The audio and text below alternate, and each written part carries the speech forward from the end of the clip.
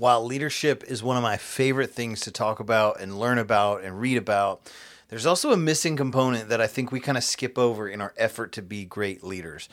Let's talk about what I mean.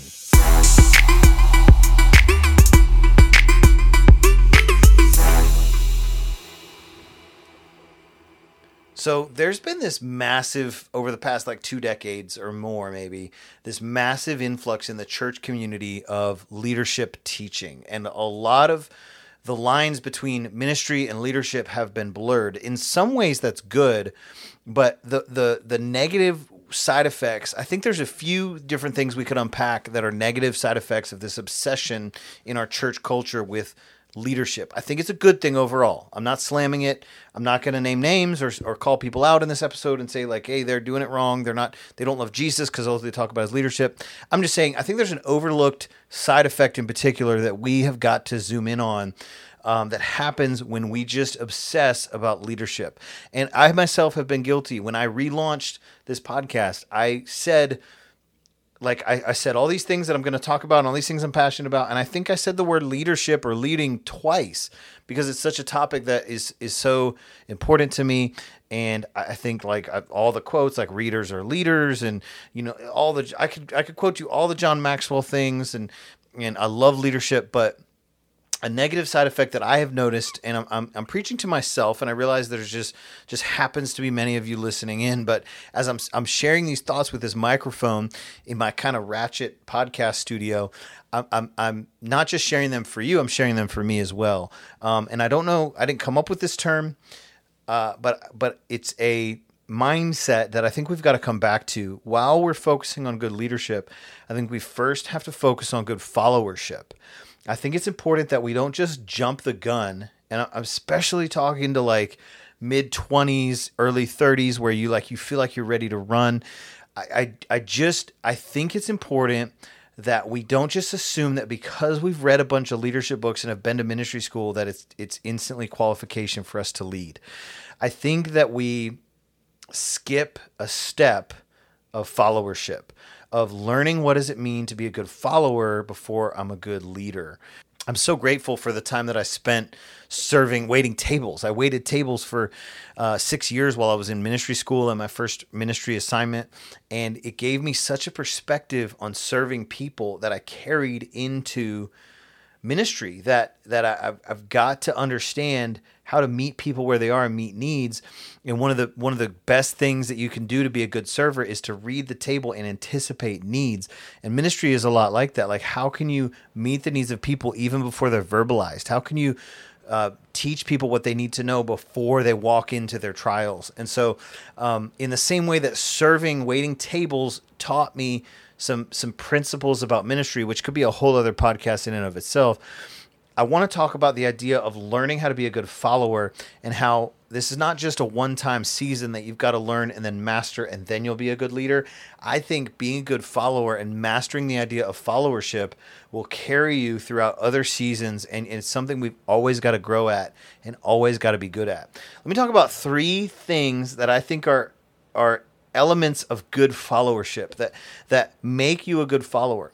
And one thing that isn't a part of this is like living under spiritual abuse. Like, there's this cop-out that I was in some organizations that taught this, that touch not the Lord's anointed. Like, you're not allowed to say anything negative about your leader. They can do what they want. You just got to serve and submit. Like, that is not what I'm talking about. I'm talking about in a healthy context, in a situation where you're submitted to leadership that is challenging you and growing you. Not saying you always agree with, but there should be a place where if you're being manipulated, abused, you're a doormat, you're taken advantage of, like, that's not a healthy situation. I'm not saying in that situation, sit down and shut up. But I am saying a lot of times we just disagree with one thing and we think it's our time to bounce and start our own thing. Here's 3 things that I think we should get good at before we lead our own thing. Running. And what I mean by that is like running with the vision, like serving and running well. Like, when it's time to go, it's time to go. Are you running the race with your leader, whether that's an employer or a pastor or a parent? Like, are you completing the assignment you're given? There's a meme circulating right now called he understood the assignment, talking about actors. And it's a picture of an actor, for example, like Jack Black. And it says, it shows screenshots of Jack Black in like 4 or 5 different movies. And the phrase on top of the meme says, no matter what it is, Jack Black understands the assignment. Or in this movie, Natalie Portman absolutely understood the assignment. And what they mean by that is no matter what role they're thrown into, they understand the role and just crush it. And so, do you understand your assignment? Do you run? Do you, when it's time to go, do you go? Is your leader dragging you into things? Are you kind of like having to, does he or she have to stop and argue with you every time it's time to go? Or do you just run when it's time to run? And to say it another way, like, are you matching the pace of where you're at? That this isn't a one size fits all. Like some jobs, some businesses, there's different paces, there's different speeds, there's different seasons. And in any given moment, you need to be able to run underneath your leader well without having to feel like they're dragging you along. I think taking initiative and being ready to go is a sign of a good follower that can consequently become a good leader. Number 2, I think a pillar of good followership is knowing how to give and receive healthy feedback. I've worked for a lot of great leaders and I've served in a lot of different roles. And one of my favorite things about the people that I've worked for in the business world and the ministry world is that they value feedback. They don't want yes men. They don't want people who will just do what they're told. This is what I mean when I talk about a healthy culture. Not a perfect culture. There's no such thing. But a healthy culture should be a place where you can give feedback. And sometimes this just means overcoming a hesitancy that we have. We sometimes have a fear of man or a fear of what others will think if we open our mouth. But I think it's time to find your voice in a respectful, honoring way and give good feedback that lifts up and doesn't just criticize, but lifts up and brings solutions. How can we make this situation better?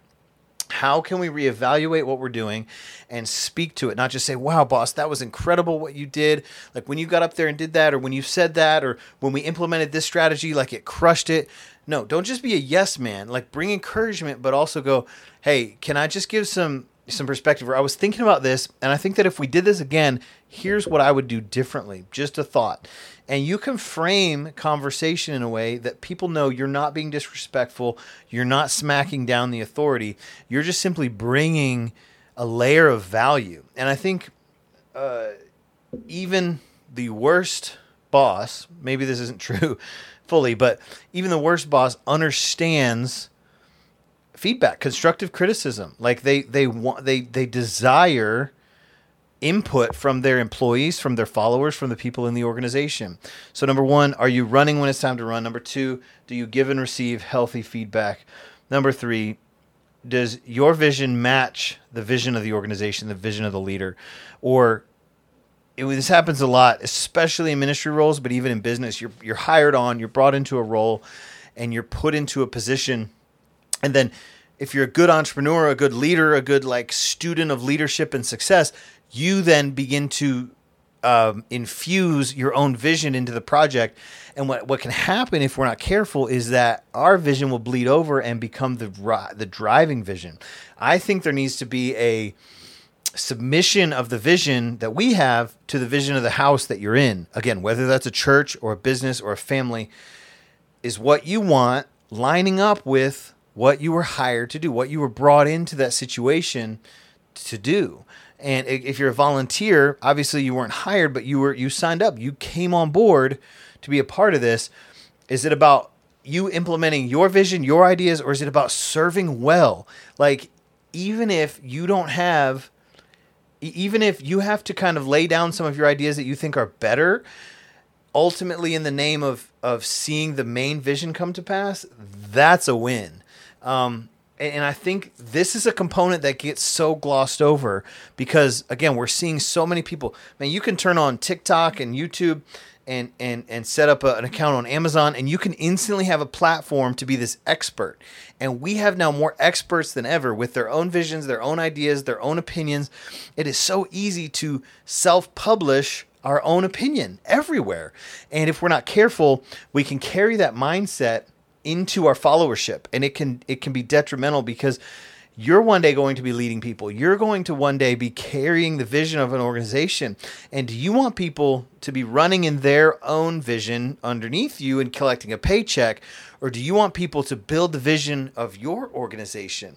And I don't say this to plant seeds of like, well, you want good followers one day, so be a good follower now. No, I'm saying that no matter where you go in life, if you can learn to partner with other people's vision and help them win, you're winning as well. And this translates in my head right now. I'm picturing like mid-20s, young 20s, even young 30s that are in various roles, various positions. But this even translates to those that have been working in a field for a very long time. I don't think we graduate from this idea from serving well. I just think we have to learn how to steward the vision of what God has gave us while simultaneously running underneath the vision of the person we're working for or serving. So I hope that helps.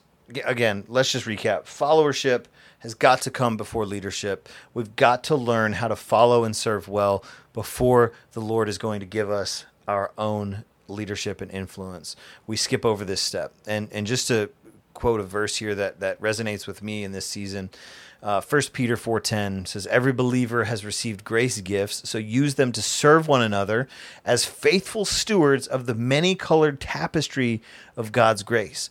God's grace is not this linear path that just goes in one direction. It's a woven tapestry made up of a lot of different people, a lot of different visions, a lot of different passion, a lot of different roles.